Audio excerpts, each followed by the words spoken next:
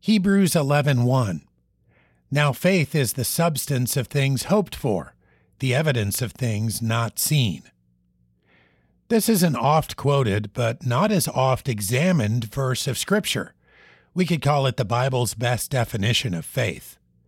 The first thing we notice is that faith is real.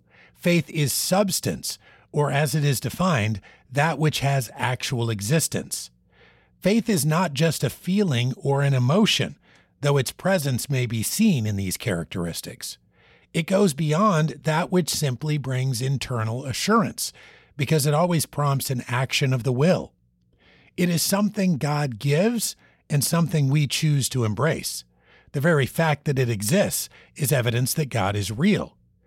Critics of our Savior and His Word will set it against fact, as though faith and fact are incompatible or in opposition. Nothing could be further from the truth. It is faith in Christ, in fact, that brings about the relationship that opens our eyes to the facts of the Scripture. These facts are spiritually discerned, and faith makes them clear. We look forward in hope, but that hope is made real by faith. Hebrews 11:1. Now faith is the substance of things hoped for, the evidence of things not seen.